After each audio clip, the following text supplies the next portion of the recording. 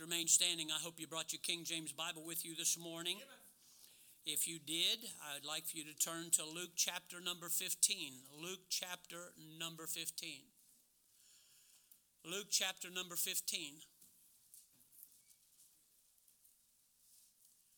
If one of our folks sees somebody by themselves without a Bible, please kind of move over next to them and help them out, would you please? Appreciate that, because we're going to be talking about Bible quite a bit here, all right? Luke chapter number 15. I want to read two verses, and then I want to talk to you about something I think is rather important this morning.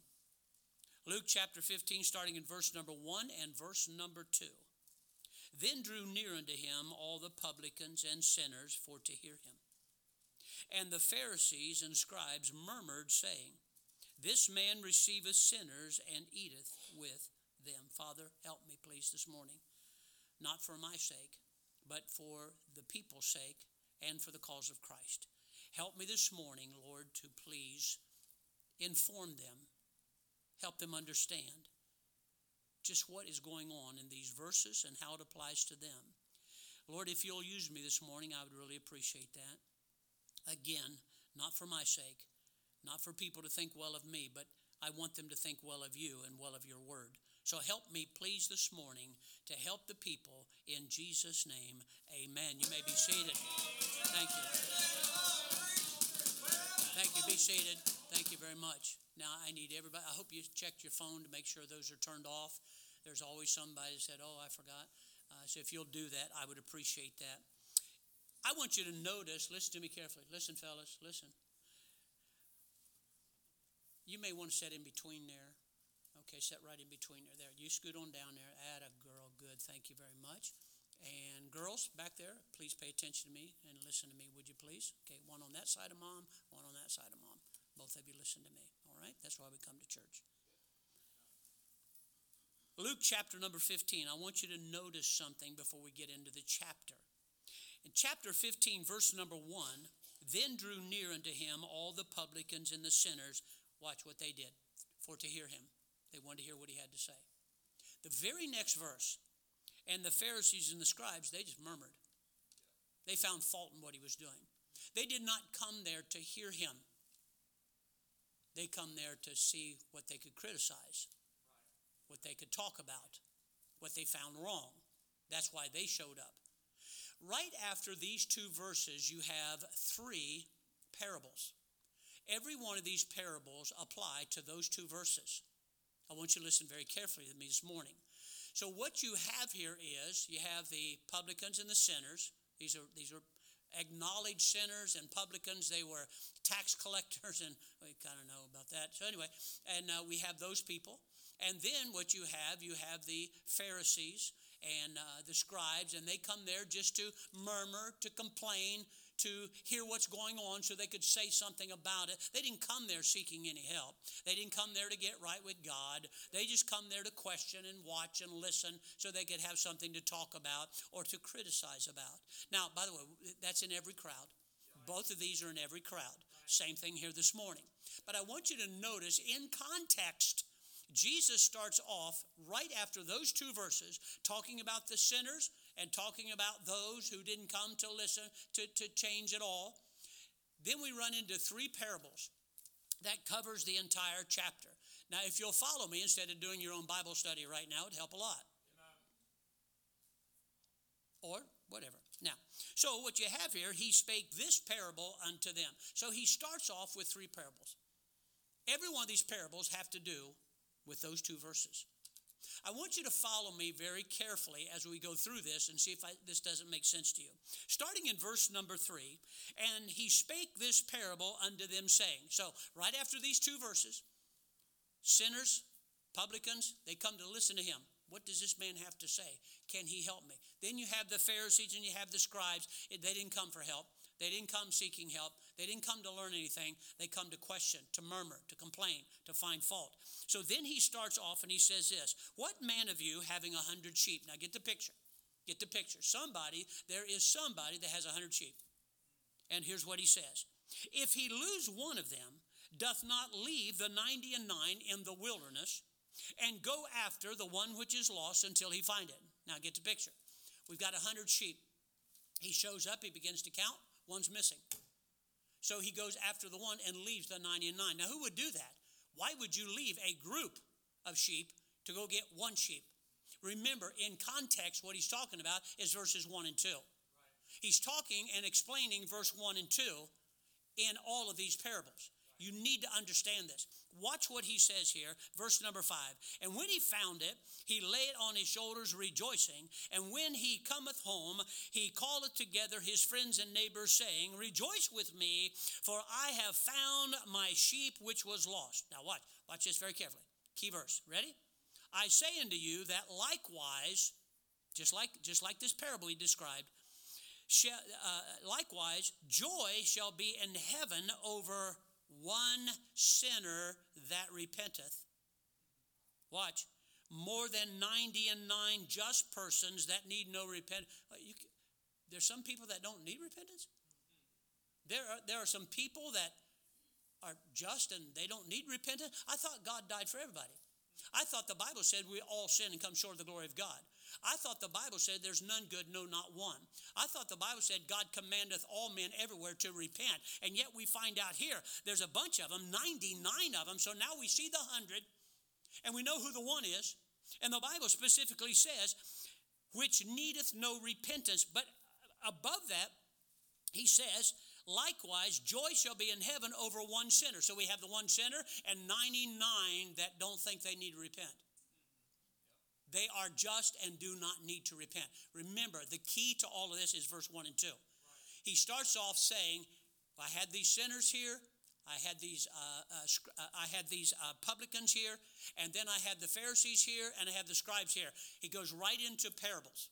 He is describing those two sets of people there, and he's saying, because they said, he's going to go be with sinners. Look, he's talking to sinners. He's hanging around sinners. What's he doing here? Oh, they had nothing good to say about it. So he starts into a parable, and he says this, which of you, having 100 sheep, would not leave the 99, wonder who he's talking about, and go after the one? Do you know on the day that you got saved, you were the one? You are the one that he left everybody else for because he came after you. Here's what I want to talk to you about this morning. I want to talk to you about this morning. You are valuable to God. You are valuable to God. Please understand, in context, in verse number 7, he's saying there was this one that he went after who was a sinner. And there were others, which would be the rest of the crowd, that were just, this would be in their own eyes, and needeth not to repent. He's not saying they were already saved and didn't need to repent. That would not fit the narrative.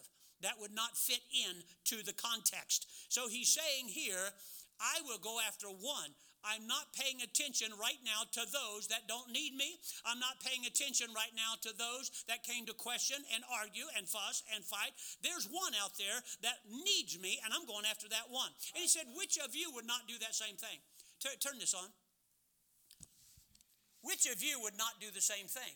So what he's doing is placing a value on one over the crowd. Are you listening to me? God put a value on you. You're very valuable to God. Now, a lot of people wonder, what difference does it make? How valuable could I be to God? I'm a sinner. I'm worthless. You don't know the things I've done, preacher, and the places I've been. It's just terrible. And why would God love me? Listen, because you're very valuable to God.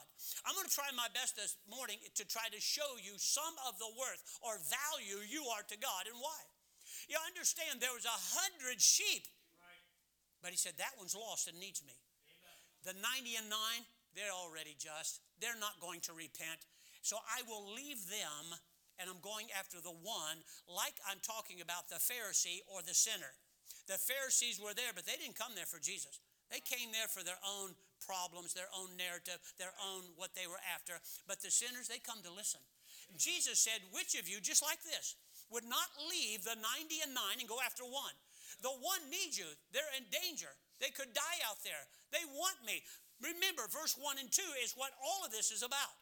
You have to understand you are very valuable to God. The Bible said Jesus come to seek and to save that which was lost. He come to seek. He's searching. The shepherd goes out in the field somewhere and says there's a sheep out here and he's lost and he needs me. Pharisees didn't need him. Scribes didn't need him. But that one that was out there, they needed him. So Jesus, if you would, searched for him. I come to seek and to save that which was lost. Does not leave the 99 and go after the one sheep that was what? Lost. And there is rejoicing in heaven over one sinner in context, one sinner that repenteth more than the 99 that need no repentance. Are you listening to me? In context, he's talking about two types of people. Those who do not need to repent, those who do not need God, those that do not recognize Jesus Christ, those who only read Bible and study and go to churches to argue their point when they get back on their job or wherever they're at. And then you have others that are just lost and in need of a Savior. In context, he's talking here. So what we have here, we have this first one, we have 100 to 1. Now, 100 to 1, man, that sheep must be pretty valuable. Sheep must be pretty valuable to leave 99 and go after one. Right. But then he tells us what this is all about. There's rejoicing in heaven over one sinner. Amen. When you got saved, there was rejoicing in heaven. Now, if you justify yourself, I'm not that bad, there's no rejoicing in heaven over you. None whatsoever. Nobody's clapping their hands. Nobody's singing songs. Jesus isn't smiling because you think you're a good person and do not need repentance. He said, I will leave that because you don't need me. But I'm going to go after that one that's in danger and actually need. Remember, in context, verse 1 and 2, he's talking about those that do not need him and criticizing, came to murmur and complain against those that come to listen. I need to find out. I have a need. I come to listen to him. So what we have here is we have 100 to 1. One lost sheep to 99. And he said, I'm going after that one. And by the way, it says also in verse number 7, over one sinner. Jesus didn't come to save good people. So if you're a good person, he can't save you. Not that he doesn't want to. You're too good. You won't let him. You don't need a Savior. I remember knocking on doors years ago and asking questions. You talk about the height of pride and arrogancy. And I said, sir, if you going to heaven, you could be good enough to get to heaven. Why did Jesus die for you? And this man looked at me and said, that's a good question. I have no idea why he had to die for me. And in my head, I'm going, are you kidding me? You're that arrogant? You have that much pride that you actually believe that Jesus didn't have to die for you because you're that good? That's what he's talking about right here. There are 99 here that said, we didn't come to hear about salvation. We didn't come to check out your life. We didn't come to hear what you have to say so we can get right with our God. No, we come here to murmur. We come here to complain. We come here to find out something about you so we can tell other people. But you had these other people. They come to listen. They want to know. And here we have, I'm talking about how valuable you are. Why are you that valuable? Why are we that valuable to God? I mean, think about yourself. We all, like sinners, have gone astray. We all, like sheep, have gone astray. We turned every one to our own way, Isaiah says, and the Lord hath laid on him the iniquity of us all. Why would he do this? Why would he leave groups to go after the one? Why would he come to seek and to save that which was lost, not that which is doing good and okay? The Bible says in Romans, scarcely for a good man some would dare to die. But God commendeth his love toward us in that while we were yet sinners, Christ died for us. He's not waiting for you to get, bad English, gooder. He's not waiting for you to get better. He's not waiting for you to improve your life. You know why? Because you can't. The Bible talks about God's glory being here, and the Bible said we've all come short of the glory of God. All have sinned. All have sinned. God is simply saying, and the sinners that came to him said, look, we know that we're sinners. We know what we are. And we come to listen to you. The others said, no, I don't need to repent. No, I don't need that. And God said, okay, I leave those. I'm going after that one. You're very valuable to God, but why? Why are you that valuable to God? Look at verse number 8. This next parable. Verse number 8 through 11. He's talking about a lost coin. Here's what we have. Now he goes from that and he says either or, let me pose it to you another way. Either what woman having 10 pieces of silver, that's valuable. Silver's up, I think, right? Gold and silver, precious metals, they're way up right now. I'm assuming they were here too. If she lose one, doth not light a candle and sweep the house and, here it is, seek diligently till she find it. And when she hath found it, she calleth her friends and neighbors together, saying, rejoice with me, for I have found the piece that was lost, that I had lost. Watch, verse 10. Likewise, I say unto you, there is joy in the presence of the angels of God. Not the angels. The angels aren't rejoicing. They have no understanding about salvation. It says in the presence of them. Well, who's in the presence of them? God and Jesus Christ. Watch what he says. For I have found, likewise I say unto you, there's joy in heaven in the presence of the angels over one sinner that repenteth. Now we go back for 2 verses. He is talking about a sinner as opposed to those that don't need him. But now we're talking about 1 piece of silver. She still has 10 pieces. What's the big deal? What's the big deal? I have 9 more pieces. Why do I have to sweep and I got to light a candle, got to go search for it, got to look under the bed, maybe it rolls. You ever notice when you drop something, it always rolls in a place you can't? I dropped a pill the other day, and I don't know, it had wheels or something, I don't know. And I'm looking down here. It's not here. It's clear over here. It just kept rolling. It always seems to happen that way. You ever notice that? You drop something, and you're looking where you dropped it, but it didn't go there. What do they call that? Murphy's Law. Now, I don't know who this Murphy guy was, but that poor guy must have had a terrible life. Everything that happened is going to happen. And so you drop something, and it goes. Now, I'm going to assume she lost something. Don't tell me you accidentally misplaced a piece of silver. And this day, it's very, very valuable. But she knew enough. One day, she's counting. 1, 2, 3, 4, 5, 6, 7, 8, 9. She couldn't find it. The Bible says she lights a candle. You know, Jesus is the light of the world.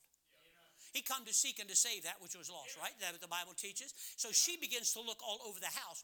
That's not all. She begins to sweep out the house. By the way, isn't that what's supposed to happen when we get saved? Aren't we supposed to do some house cleaning when we get saved? Not to be saved, but now that I am saved, don't I have a few things to clean up?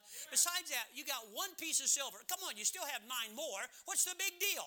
I've got 9, but she went after the one, said because it's lost and I need to find it. Do you understand how valuable you are to God? Do you know you're very valuable to God? But here's what you may not know is why. How valuable?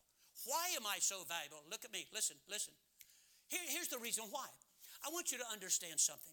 The Bible talks about Jesus coming to this earth. Jesus left the place we want to go to come to the place we want to leave. Think about that. Why would anybody do such a stupid thing? Because you're very valuable. He did that not for himself. He did that for you. He did it for the sinner. He come to seek and to save that which was lost. So he left the place we want to go to come down to the place we want to leave so we can go to the place he came from. Are you think of the value of that. Think of how much that must mean. Do you understand what Jesus went through? Don't you? Don't you understand what Jesus went through for you? Have you forgot the story? Do you not rehearse it in your mind from time to time? When you hear about the crucifixion, do you not go back and start reminiscing and going through all the Bible factual things that Jesus went through? Maybe that way we could put a little value on what it cost God for your salvation. There was a day Jesus was with his disciples. By the way, it wasn't the only time it happened. A lot of people left Jesus. Boy, he had one of the first church splits ever. He made one statement. And the Bible said many of his disciples went away and followed him no more. Was left with 11. After multitudes were fed and taught and they saw miracles, all kinds of things going on, he makes one statement about constant, all-out dedication. And they said, whoa, wait a minute. You're asking way too much. You're asking me like to go to church all the time and tithe and go tell other people. Wait a minute. You mean, what about the bread and the food and the extra things and all the stuff we hang around you for? He made one statement. And the Bible said many of his disciples went away and followed him no more. Sometimes we look at preachers today and go, well, something must be wrong with him because he had a church split. Jesus had a church split. Jesus had a church split. I think he's a pretty decent teacher. I know he's a great preacher. The Bible talks about he was teaching and preaching. So we find these things out, but please listen to me. He left heaven. Why would he leave heaven for you? Have you ever thought about that? Instead of just saying, he left heaven for me. No, but why? Why would he leave heaven for you? Why would he leave the place we dream of and pray about and study about and wonder about? We want to go there. He left there to come down. Why? Something must be of value. something that must be very precious to him. Do know you were made in God's image? That doesn't mean you look like God. God said you have a body, soul, and spirit. God the Father, God the Son, God the Holy Spirit. We're made in God's image. There's a lot of the likenesses of God's character that we have in us or should have in us. So God designed, first of all, God made Adam and said, you know something? I need somebody that I can walk with and fellowship with and talk, someone like me. So he made man. You were made to fellowship with God. You were not made to do whatever you want to do. You were not made to figure out whatever you want to do and go that direction. You were made to fellowship with God. In the beginning, God designed Adam, put him in a special place, and said, every evening you and I will walk together and we'll have a great time together. Then he realized, okay, he has God, but he also needs ushers. Help me out here, please. Ushers. Ushers. Thank you. Quit talking. Listen to me. Come on in here. I need you to come down here and give him a place out in that foyer. He's just disturbing everybody. Right down here on the outside. Right down there. Hurry, hurry, hurry, hurry. Right there. Yeah. Yeah. Not my fault he stayed up till 3 in the morning. Come on, let's go. Let's go. Everybody's watching you instead of me. Thank you. Now, listen to me carefully. Jesus left heaven. Look up here. Look up here. Yeah, you walk behind him. Don't walk in front of him.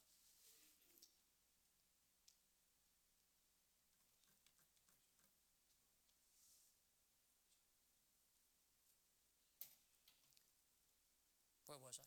I'm going to start all over now. Jesus left heaven.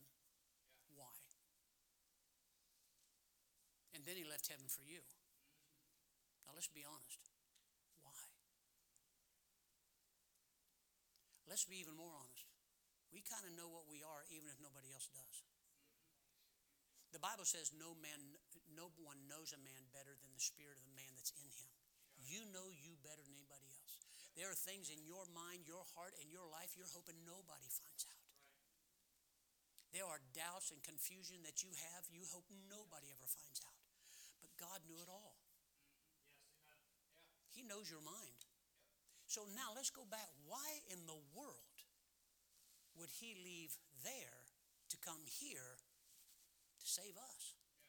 The only thing I come up with must be some value there somewhere. Now, again, I'm not talking about he's not that. We're talking in context. We're talking about the sinner.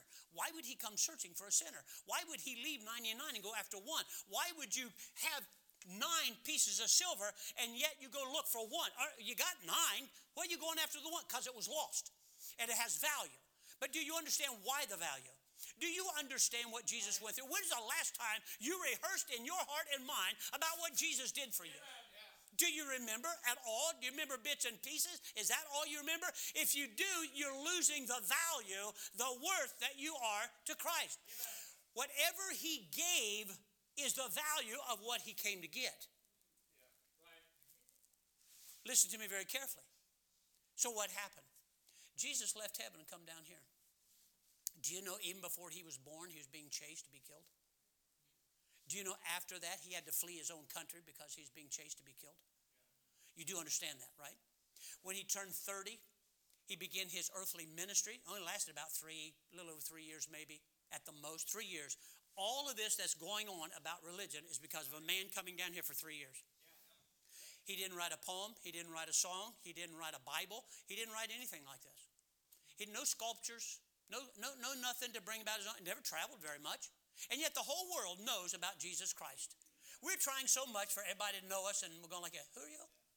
Nobody knows who you are. But doesn't that just fry your bacon, you know? You think, man, I was knocking doors one day over on the other side of town in Reynoldsburg, and I didn't do it on purpose. I didn't know the guy lived there. I just knocked on the door, and I'm talking to my partner there, and I look up, and he's standing right there on the screen. And he said, can I help you? I said, oh, hello, I'm George Bell, and this is, I did my whole introduction thing. And I said, we're just out here talking to people about where do they go to church. We'd like you to come to church. You're soliciting, you know that, don't you? I said, well, no, sir, I don't think so. Do you even know the meaning of soliciting? I said, well, yes, sir, I think I do. I have stupid written here. I said, well, I think so, but I'm not out here selling anything. I'm not making anybody take anything. I'm just showing myself friendly from door to door. No, what you're doing is soliciting. You know, I could have you put in jail. I said, oh, do you know who I am? Now, this is the part that fries them. In their own mind, like politicians, they're somebody. And in all innocence, I told the guy, I said, no, sir, I don't. You could almost see his countenance change. Little horns came up, fire around him. I am the mayor of Reynoldsburg. I said, sir, I'm sorry, I didn't know that. I didn't pick his house just to irritate him. This is my street. I'm knocking door. Hello, how are you? And the guy said, I can have you put in jail. So I just told him, I said, well, sir, you're going to have to do what you think is necessary, and I'm going to have to do what I think is necessary. He told me I should stop. I said, I can't do that. I told my partner, who was brand new out of this, I said, look, I'm aware of what may happen. You can go on back, and I'm going to go on. He said, no, I'll stay with you. Well, we went on back, and my preacher looked at me. He said, what'd you do today? See, you're guilty until proven innocent, right? That's the American way now. And I told him what happened. He said, I got a call from the mayor. I said, oh, what happened? So I told him the whole story. He said, did you get upset about it? No. Did you yell or scream? Nope. Here's what he said. Here's what I said. Okay. He wants me to come in and talk to him.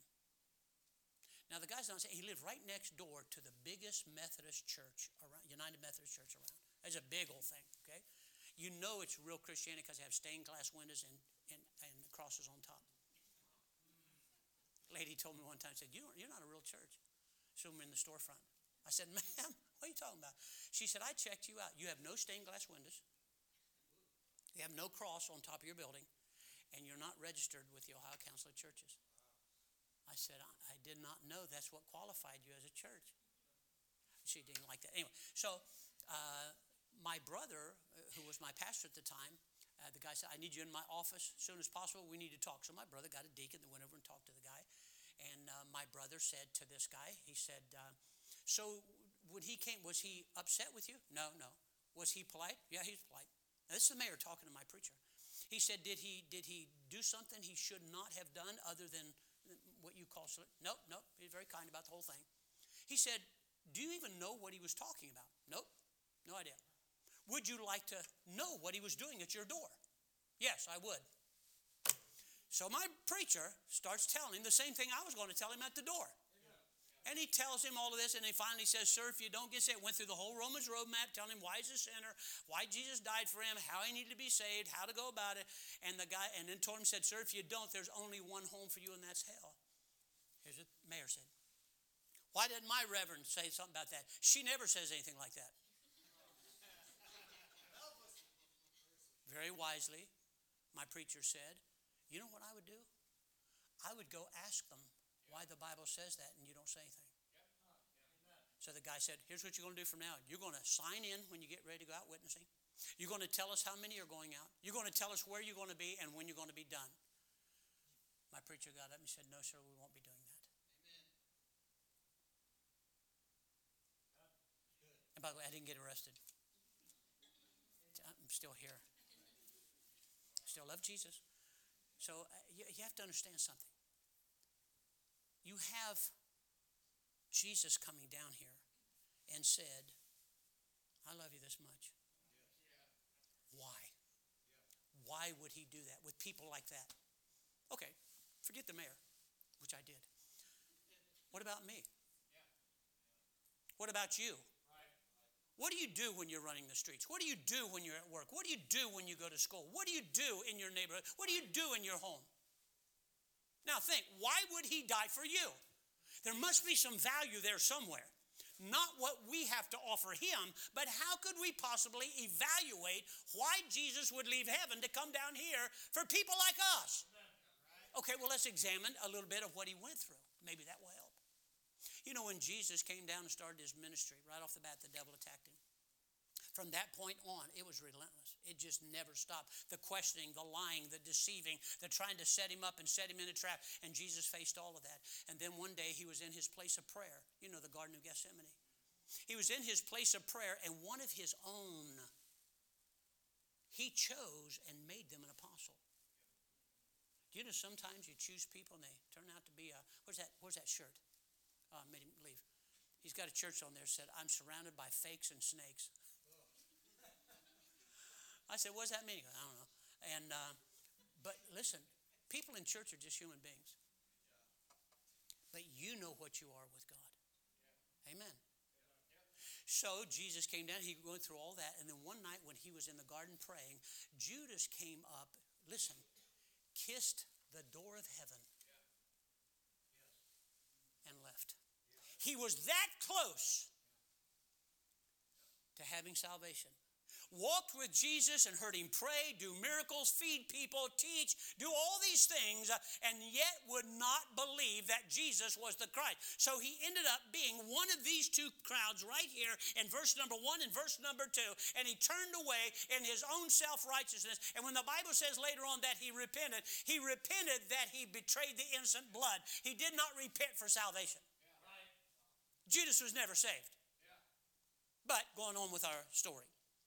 Jesus was turned over, and now starts an entire week. He was set aside for 4 days. Examined, lied about, on and on and on. They took Jesus at night, which they didn't do, before a court. Not all of them were there. And began to question him. They were looking for lies. They were trying to set him up. They needed a reason to crucify him. And they were going to find if they had to lie about the whole thing. So your Savior, you want to know what your value is? He stood there in front of everybody, and they made fun of him, and they mocked him, and they stripped him, and embarrassed him, and shamed him. Why would he do that? Because you're very valuable. They did all of that, and as time went on, they passed him from Herod to Pilate and back again. And both of them said, I find no fault in this man. But the crowd didn't want to hear it. No.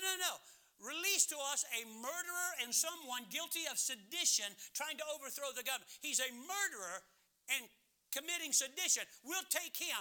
What am I supposed to do with Jesus? Crucify him. Crucify him.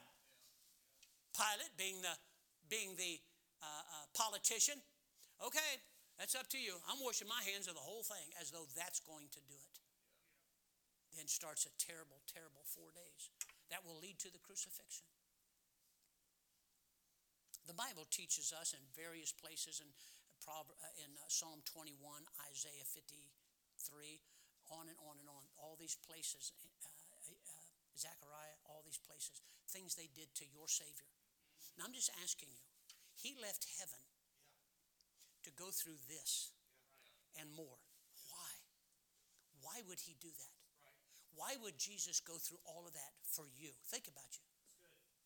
And quit making an excuse on you're not that bad. Yes, you were. You're this bad. Jesus had to die for you. You couldn't go to heaven. That's how bad you were. So why would he give himself? But the Bible said while he stood there, they made fun of him. They stripped him down.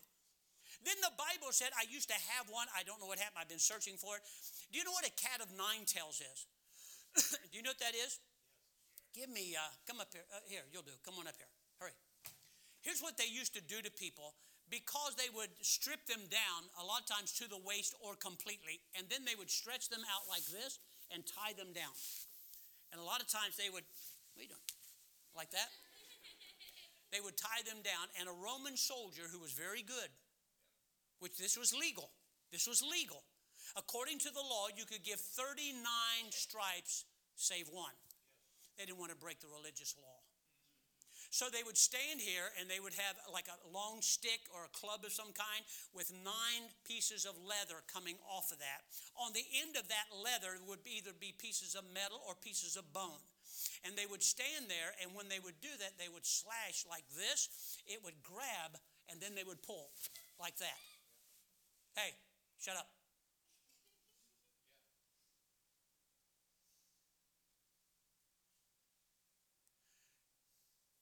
After a while, sometimes it actually almost cut a man in half.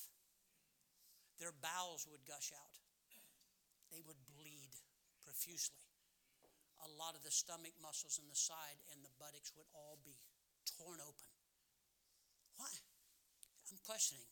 Why would Jesus go through this? He was in heaven, and he left this. He left this. But, hey, Brother Dave, help me out. Just take a moment. You need to go on out. I want you to knock it off. Go on out right now. Let's go. Let's go. Get up and go. You wanted attention. You're getting it. Go on out.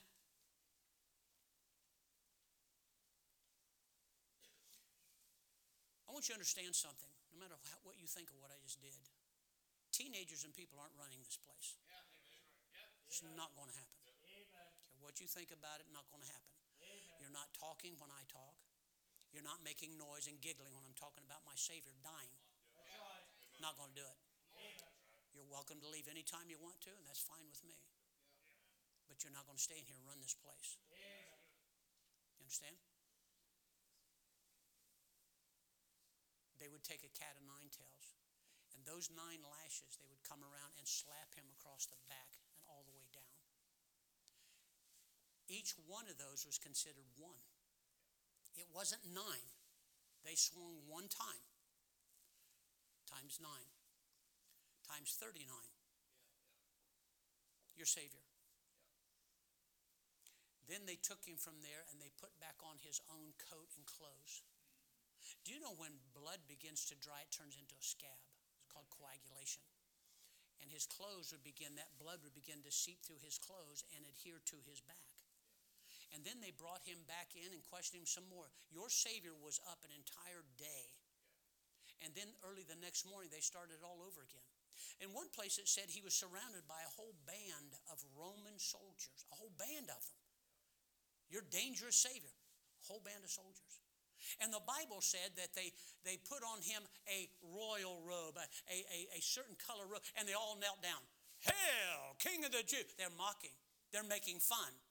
They start laughing at him. Somebody gets the bright idea. Who's got a beard in here? Anybody? Who does? Paul Gooding. Brother Gooding, can I borrow you for a moment? Come on up here, my brother. How are you this morning? Good. You may not be after I'm done. The Bible says in one place that they pulled out his beard. Now, I don't know if you've ever had a beard. For some reason, it's not even like the hair on your head. It just doesn't want to let go. You know what I'm talking about? Your wife has done that a lot, hasn't she? If I were to grab him and jerk a handful of beard out, probably what would happen, I would have to jerk him all over the platform before I could do that. And when you finally do, it immediately begins to swell and get puffy and very, very tender. How many times they did that, I don't know, but the Bible said they pulled out his beard. Then the Bible says that they buffeted him in his eyes. Buffet sounds like a very kind word. It actually means they blacked his eyes. I'm talking about your Savior. So they pulled out his beard. They blackened his eyes as he stood there defenseless. Now, first of all, he didn't have to do this. I talked about this last week, I believe. He could have called 12 legions of angels and they would have delivered him. But he willingly, why would he do that? Why would Jesus do that for you? Why would Jesus put up with that? Why would Jesus take a beating like that? Why would Jesus take the embarrassment like that? Doesn't that help you understand just maybe a little bit of how valuable you must be? Because he wasn't dying for himself. He was dying for you, a sinner, just like those parables right there. And here's the part you and I would never put up with.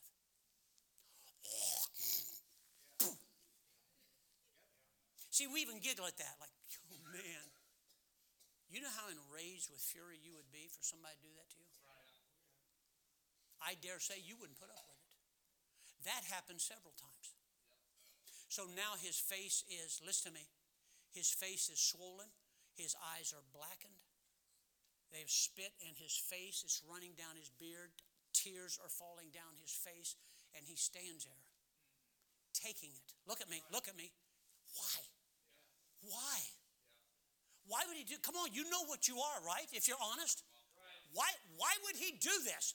There must be, it's not because we were good. It's not because we could change. It's not because, no. There must be some value he has put on us. Why else would he do this? Hold on. Give me that crown of thorns. You don't mind me putting a crown of thorns on your head, do you? You'd rather I didn't?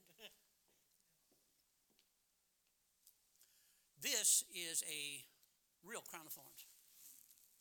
So please do not mess with this. These are not rubber. This is not fake. This is real. And these Roman soldiers, the Bible said they plaited it on his head. They put it on and then twisted it to hold. They didn't form it over here and go, okay, here. And one little trickle of blood running down here. That's Catholic pictures. That is not Bible at all. You say, oh, that's terrible. Oh, no, we're not near being done. So I'm going to put this on his head. He's standing there with his tears and spittle running down his face. His eyes are black. To what extent, I do not know. His face is swelling up. His back and insides are all laid open, and he's just standing there. Why? Listen to me. Why would he do that? Why would he go through all of that? My point is, you must be very valuable to him. He's not dying for himself. He's dying for sinners. Like our narrative here in the first two verses. Those that don't want to hear this and could care less, he's not dying for you. He's dying for those that are sinners and lost. If you're not a sinner and you don't agree with God and you don't think you're lost, he's not dying for you. He's not coming for you. He's coming to seek and to save that which was lost. And if you don't believe you're lost, he can't save you. It's not that he doesn't want to. He can't because you won't let him. So they put a crown of thorns on his head. And you say, oh, this is all terrible. Oh, you think that's all that happened? His back is laid open. Then the Bible said they took a club. To what length? What weight? I do not know. I do know they were Roman soldiers. And I know they didn't play. They conquered the whole known world. These men didn't play games. While your Savior, he's not fighting back, he's just staying there. And by the way, the Bible said he opened not his mouth. He never said one word. You know what you and I'd be saying? And the Bible said they took a club and they beat him in the head. After they did that. After they did that. After they did that. After they laid his back open with a cat o' nine tails, after they embarrassed him with nakedness and making fun of him, mocking him as being a king, he went through all of this.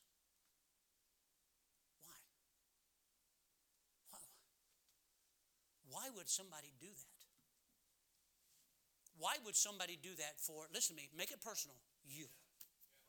Well, for the whole world. No. Make it personal. It was personal when you got saved. It's personal when he went through this for you. For God so loved the world, and that's true. But you are a part of that world. See, that's the 100. He went after the one. That was the 10 pieces. And he searched till she did until she found the one. Are you listening to me? Maybe it will help you to understand. If you simply go back through the Gospels and start reasoning, first of all, for those 4 days, not only all of that, there was no sleep and no eating and no drinking during that time. 4 days. With all that beating. By the way, we haven't got to the crucifixion yet. That is leading up to it. Those are the 4 days, according to Exodus chapter number 12 through 14, about the examination of the lamb before it can be sacrificed. Jesus, if he is the type and shadow of that, had to be examined and set aside for 4 days to make sure by every means nothing was wrong. There was no fault, no sin. He had to be the Savior. And they watched him for 4 days. And the final judgment was this: I find no fault in him. You say, why'd they crucify him? It's God's plan. But why? Why would God plan such a thing? As the song said, there simply was no other way. There simply was no other way. Everything and more that honestly, if I took this man and put him through everything, he would die before I ever got to the end of it. He would be screaming out and calling his attorney and asking everybody to help. And the Bible said Jesus opened not his mouth. For this cause came I to die. For this cause came I to die. I came to seek and to save. That was the cause. Amen. That was my Father's will, and that's why I showed up. Do you understand how valuable you are to God? Amen. That and much more. And then they took him out to crucify him. Do you know they used to have, the Romans were very good at what they did. Crucifixion was capital punishment. You had to be guilty of a capital crime. That's why they said everybody was accursed. Everybody said, oh, he must have done something horrible. No, politicians in the world did something horrible. They took him out there. He didn't fight. And they laid him down. He carried his own cross. Quit buying into these movies where he fell under the weight of the cross. No place in the Bible does it say that. Well, they got somebody to carry it. That's true. But it didn't say because he fell under the weight. If that's the reason, then Jesus told us, pick up your cross and follow me. That means after a point, I could fall under the weight of it too. And that's not true. They took Jesus out and drove spikes into his hands, into his feet. And they say that when they took this, and they would take this cross, and there was a socket in the earth, and as they lifted it up like that, all of a sudden, it would slip down in there, and boom! The weight of the cross and that man would hit the bottom. Psalm says that every joint was out of place. You ever had a bone out of joint? Collarbone? Elbow? Knee? Something? Very painful. No water, no food, almost dead. Put him on a cross, put it there, and then they watched. As I said last week, well, if you're the Son of God, deliver yourself. And then the thief said, if you're the Son of God, save thyself and us. He couldn't do that. He had to die or you couldn't be saved. Jesus had all this in mind, and finally he said, Lama sabachthani, and he's saying, my God, why hast thou forsaken me? God turned his back. Why would he do that? Jesus had never tasted sin at all. And now he is taking that bitter cup, the sin of the whole world from Adam to the last man, and on that cross it was dumped on him. You ever have a bad day? I mean, your head hurts, people fussing with you, nothing goes right, everything's going wrong. You say, I can't take it anymore. One day, one person. One day, one person. Jesus died for the sins of the whole world. And all at once, it was dumped on him on that cross. And the Bible said he drank it. He took it. He was put on the cross at 9 in the morning and was there till 3 in the afternoon. At 12 o'clock, the skies darkened as though God put a covering between him and his son. And the Bible said he could not look upon him, not because he had sinned, but because of our sin. Why would he do that? Why would he leave his Father? Why would he leave heaven? Why would he go through all of this? Do you not begin to understand you must be very valuable to God? Like the one sheep that I don't know where it's at, but I'm going to go find it. I'm sorry, you guys don't need me right now. I'll go over here. I'll go clear out on the hillside somewhere and find that one. That one piece of silver, look, you still got 9. Jesus said, no. Got to find that one. Got to search. Somebody light some light around here. Somebody go search for that one that's lost. And they found it and they rejoiced. Do you understand no matter what kind of life you live, when you get saved, there's rejoicing in heaven over one sinner that repented more than the 99 that need no repentance. You made heaven rejoice. And you didn't do anything to deserve it. I'm going where he come from. He left to come down here. Don't you hate being down here sometimes? All the abuse and sadness, and divorces and hunger, and it's just everything's falling apart. Would you volunteer to come to this world? Seriously.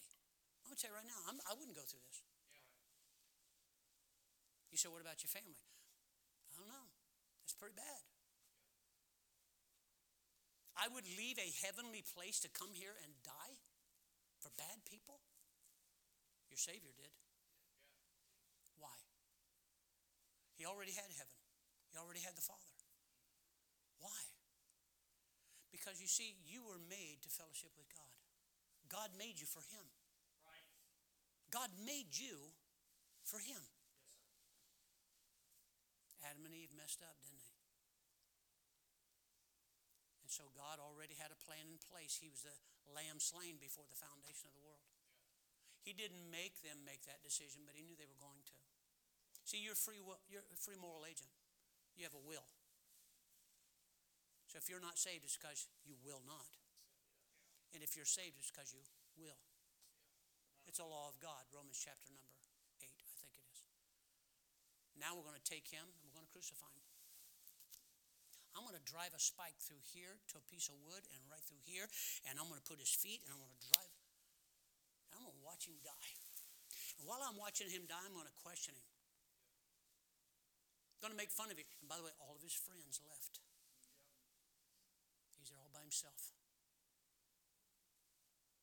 What about those people that said, we believe in Jesus? What about the people he fed? What about the people he healed? What about his own apostles?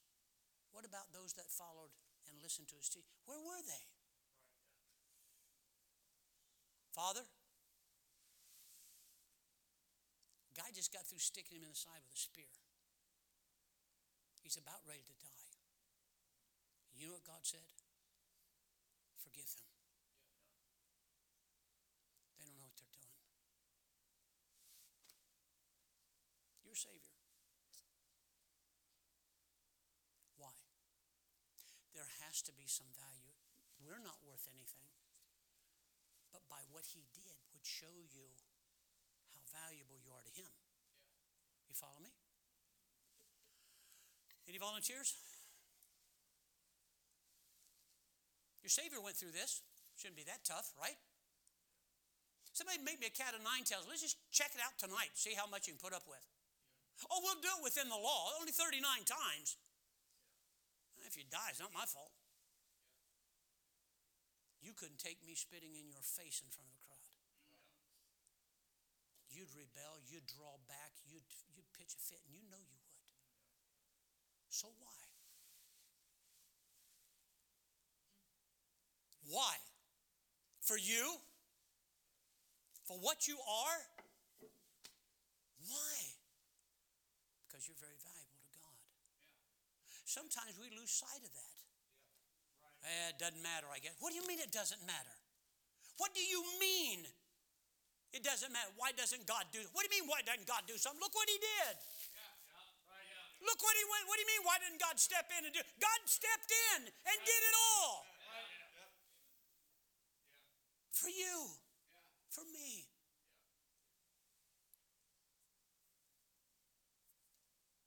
Then they buried him.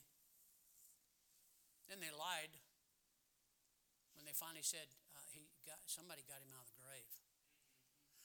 And they paid off the Roman soldiers and said, here's what you're going to tell people. His disciples came and got him out of there at night. So let me see, Roman soldiers against some disciples. Okay. It was sealed and had the authority seal on there. And they moved this stone. Because you remember when they came early in the morning, they said, who's going to move the stone? It's a huge stone. It's not like a pebble. And let me get this right. So the disciples fought off a band of Roman soldiers, moved a great big stone, and snuck him away, and nobody knew it until next morning. Up from the grave he arose. Not only that, check this out. Not only did he go through all of this and said, okay, you're saved, now it's up to you. We'd have been a goner the very next day. Probably the same day. But you know what he did? John chapter 14, verse 1 through 3. Let not your heart be troubled. You believe in God? Believe also in me. In my Father's house are many mansions. If it were not so, I would have told you. I go to prepare a place for you, that where I am, there you... Sinners that are saved. He didn't just save you. He said, look, I got a place for you. I'm not going to leave you here. I'll even give you the Holy Spirit of God while you're here. And I'll give you a Bible, and I'll give you a local church, and I'll give you brothers and sisters in Christ. I'll give you everything you possibly need now to live for me. And then when all is said and done, I'm going to take you to heaven. You're going to meet my Father. We're going to live together forever like a bride and a bridegroom. It's going to be so wonderful. Why? I don't deserve this. You don't deserve that. Why would he do all this? You must be awful valuable to God. Thank you, fellas. Look at this last one, would you please? Luke chapter 15. Remember, we're talking about these two different types of people here. Publicans and sinners, they came to hear. Pharisees and scribes, we don't believe this. We're just going to murmur and complain. We just come to be critics. We didn't come to listen to the Bible. We come to find out what we like and don't like, what we already believe and don't believe. And Jesus said, I didn't come for you. I came for them. He didn't say I come to search and to seek that which is pretty good people.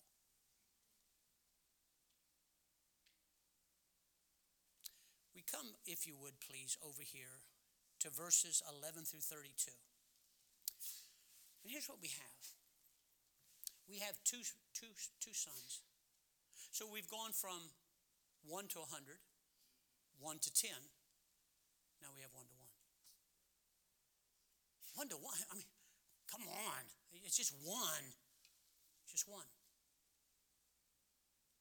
Jesus come for that one. Why? We find out here there was a man here. By the way, this is just a parable, so every fact does not necessarily apply in the whole thing. Watch what it says. So we have this young man, for some reason, decides, you know something? I'm of age. I have an inheritance. I'm missing out on the world. I mean, come on. Look what's out there. You kidding me? We could party. I could run around. Man, I could make a great job for myself. I could advance. Man, there's so much I'm missing out on by just hanging around. So he takes off. His father says, okay, your health, I gave that to you. That's yours. Your ability to learn, I gave that to you. That's yours. Take all that with you. And he takes off. He heads out in the world. While he's out in the world, go down to verse number 13. Not many days the younger gathered all together and took his journey into a far country, and there wasted his substance on riotous living. Now, I know, I can smell the word burning right now. Well, see, I don't live like that, and I'm not that kind of a person, and I don't waste things, and I'm very frugal, and I'm very kind to people. Oh, so you're like the Pharisee there that we read about. You're still telling God and everybody how good you are, instead of simply saying, Jesus died for sinners. I'm a sinner. I accept that. So here what we have, he takes off. Verse 14, and when he had spent all, doesn't this make sense? There you are scraping by and something really bad, unexpected happened. You ever notice that? You ever notice when something unexpected happens? And he said, there arose a mighty famine in the land and began to be in want. He needed some things and nobody could help him. Why? A famine was in the land. He already had spent everything, and wouldn't you know it? I'm having a tough time, now my car broke down. Man, I don't believe this. I was doing okay, and then I got COVID. Actually, you're going to get a lot sicker from the shots, but that's okay. We'll talk about that another time. So what happens here is this. Watch the downward spiral. He would fain, that means he would gladly, with pleasure, fill his belly with the husks that the swine did eat. It's a Jewish boy taking care of pigs. And when he came to himself, well, it's about time. Man, how long are you going to stay out here? Will you just come to yourself this morning and think? The Bible said he came to, that means he's thinking. He's there by himself. He's sitting on a fence watching these pigs thinking, boy, if nobody was looking, I'd grab that food from them pigs. I'd probably eat it. Just desperate. Wait a minute, what are we talking about? We're talking about a lost boy. We're talking about an unsaved boy. And watch what happens. And he said, how many hired servants of my father's have bread enough and to spare? And he said, look, I know God's got this and God's got that. And I've heard people in church talk about that. And I've read the Bible a little bit. And I know about this and I know about that. But you're going to stay right there on the pig pen, aren't you? Yeah. After your Savior that went through all this and much, much more, you're going to ignore all this and go do what you want to do, right? Do you know how valuable you are to God? If you were one boy out there in that filth of this city somewhere, and nobody cared about you, and it was all your decision. You decided to go away. You decided to run your own life. You decided to end up there. Well, I didn't make the famine happen, but it happened. I didn't mean for this to happen. I spent everything because I was having a fun time. Can somebody help me now? Nobody helped him. Oh, somebody gave him a job working with pigs. Watch what happens. All of a sudden, he's sitting there desiring pig food. Listen to me now. Here's what happened. How smart. Finally, after all that, you wasted everything that God gave you. You went out and made friends with people you should have never been around. All of a sudden, the older son said he was partying, if you would, with whores. It says so over in the later verses. Everybody heard. Everybody heard what he was doing out there. That's kind of embarrassing. Dads and moms get that way. We get a little upset and a little embarrassed when our kids do that. That's what this boy was doing. And then it dawned on him, what am I doing? Why am I out here? Dad warned me. I've heard about this. This isn't right. And look what happened. I don't know how long this went on, but watch what he did. He came to himself. What a smart kid. Finally, it dawned on him. I know what I'm going to do. I'm going to arise. I'm going to get up from here. I'm going to go to my father. Well, it's about time. Are you going to get it from here and leave? You're not saved. You're not doing what's right. You're hoping nothing else happens because you're barely making ends meet. Or maybe you're living, no pun intended, high on the hog. Oh, you're just having a gay old time. You think that's going to last forever? Watch what happens. And I will say to him, Father, I have sinned against heaven and before thee. By the way, all sin is against heaven first, against God. So he goes back to his father. Now he has no idea what his father's going to do. He has no idea when he comes to church, when he kneels down, if God will ever accept him. He doesn't know. And yet watch what happens. He's got to go back and face his father. Now here's what most of us would do. Look here. So what have you been doing out there? I warned you about this, didn't I? And now you're coming back home because you have no place to go, right? You know what your father's going to do? Watch what happens. Verse 19, I am no more worthy to be called thy son. Make me as one of thy sons. He's repenting. He said, this one I'm going to tell my dad when I get back home. This one I'm going to tell my father. Verse number 20, he arose and came to his father. He left that life and said, the only hope I got is get back home to my father. I got to go where my father is. Watch what happens.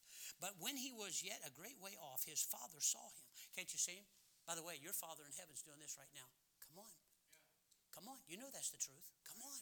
Come on. No, I'm not mad at you. Come on. No, I hate sin, but I love you. Come on. You're very valuable. Come on. Come on. I'm waiting for you. Can't you see the son as he comes over wondering, I wonder what dad's going to do. I know what I'm going to tell him. No matter what he does, I'm going to tell him I'm not worthy to be a son. Just make me a servant. Anything, please. Just accept me. So he's thinking about this coming over. And his father, I don't know if every day he was doing, not yet. Not yet. He sees him.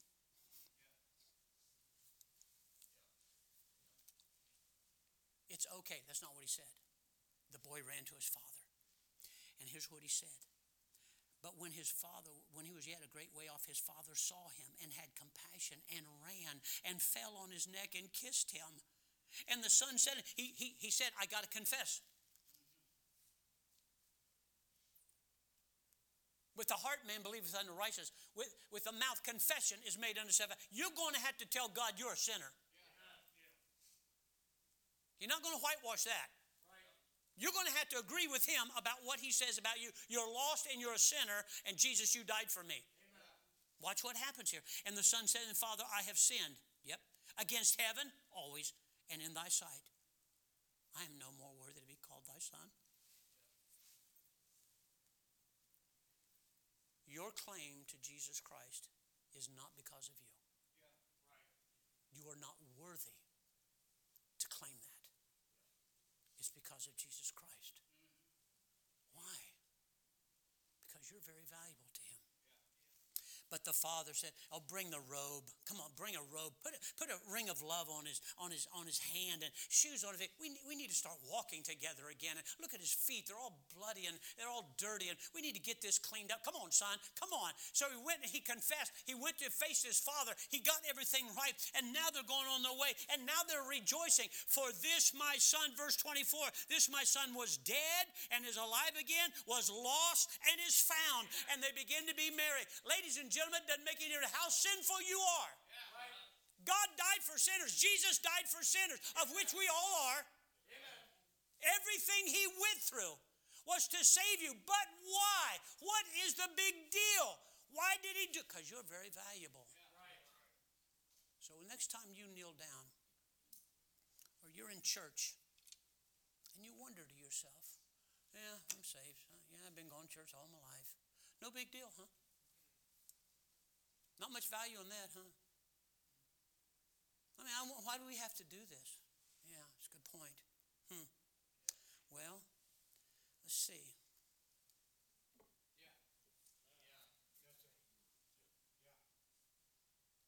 What's the point? What's the big deal? beaten with a cat of nine tails until your guts are falling out, stripped and made fun of, spit in the face, your eyes were blacked. Hadn't even been crucified yet. What's the big deal? Oh, I can't stay awake on Sunday morning. Oh, I'm just so tired. You never say that when you out run around sin, do you? People in sin can stay at the bar and run around all night long and go at it again the next day. But something happens to us when we become a Christian. I guess he's just not worth it. Well, he thinks you're worth it. You're very valuable to God. The boy got home. Now, by the way, the older brother, he ain't buying it. He's not buying it. You know what he did? Father, you never threw a party for me. Now, this guy'd been living out in sin. All of a sudden, he comes in, all's forgiven, everything's okay. Yes. Yes. Don't you find that amazing? You drunkard, whoremonger, thief, dopehead, drunkard. Okay, you're just not saved, and you're a great business person. Not so bad? Jesus had to die for you. That's how bad you are. And now it's no big deal. Take it or leave it. I don't know why he had to die for me. Because you are a rotten, filthy, worthless, hell-bound sinner. You got the picture? Quit thinking you're good. You're deceiving yourself. You're being lied to. You're lying to yourself. How bad was it? It's the only hope you had. Nothing less than that can save you. But why? 1 out of 99? Not sure what the big deal is there. Still had 99 there somewhere. 1 out of 10? Come on, you got 9 more. And it's silver. What's the big deal? Because I lost one. 1 out of 1. When I was down in Ghana, we were there, and they took me to a place. It's called they call it an information center or whatever. And you go up in this certain place, and it's like 5 stories up, and it's just like a big elevator shaft. It goes straight up like this, and steps all the way up.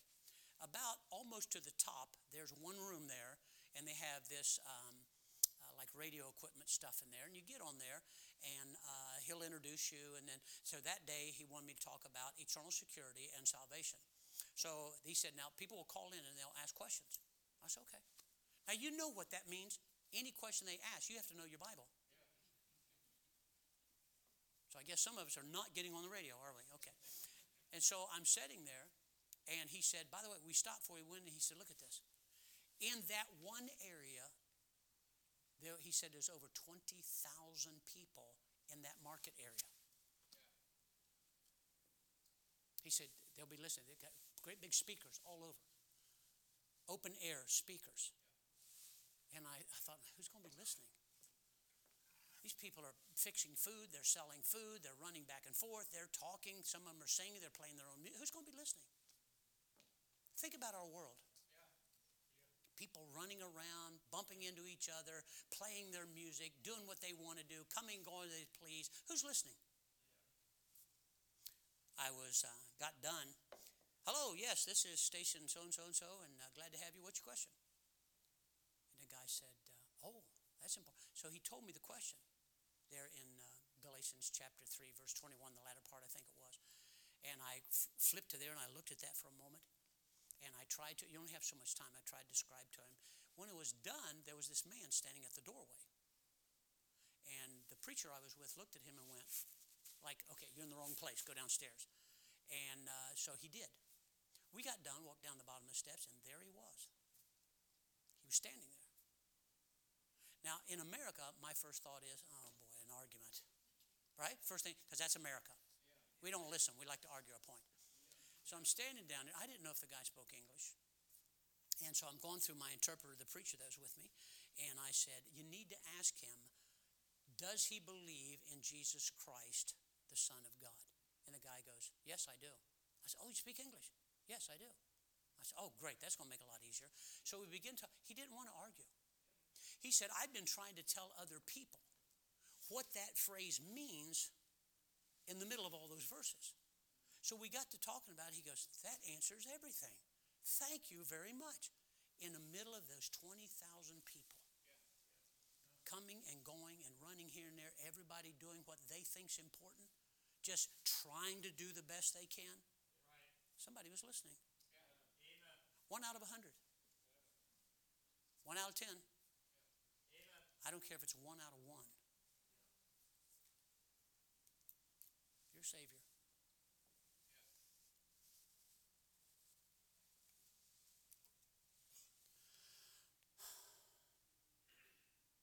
Must have thought you were worth it.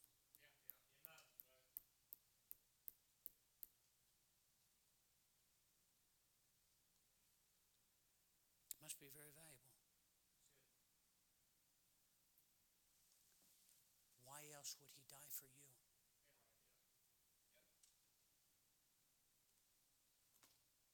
Simply was no other way. So now when you look at yourself and you look at him, he did not save you and come to die for you because you deserve it, or you've suffered enough, or you've had a hard life. Everybody's had a hard life anymore. He come to seek and to save that which was lost. Doesn't matter if you're 1 out of 20,000, 1 out of 100, 1 out of 10. It was just you and another person. He died for you. But what you need to do is what that we call prodigal son, what he did. I think maybe you need to run to God and say, I've sinned against you. Please forgive me. Please forgive me. And the reason that you will be forgiven has nothing to do with you, other than you, by faith, obeyed what God said to do. Confess you're a sinner, that he's the only Savior.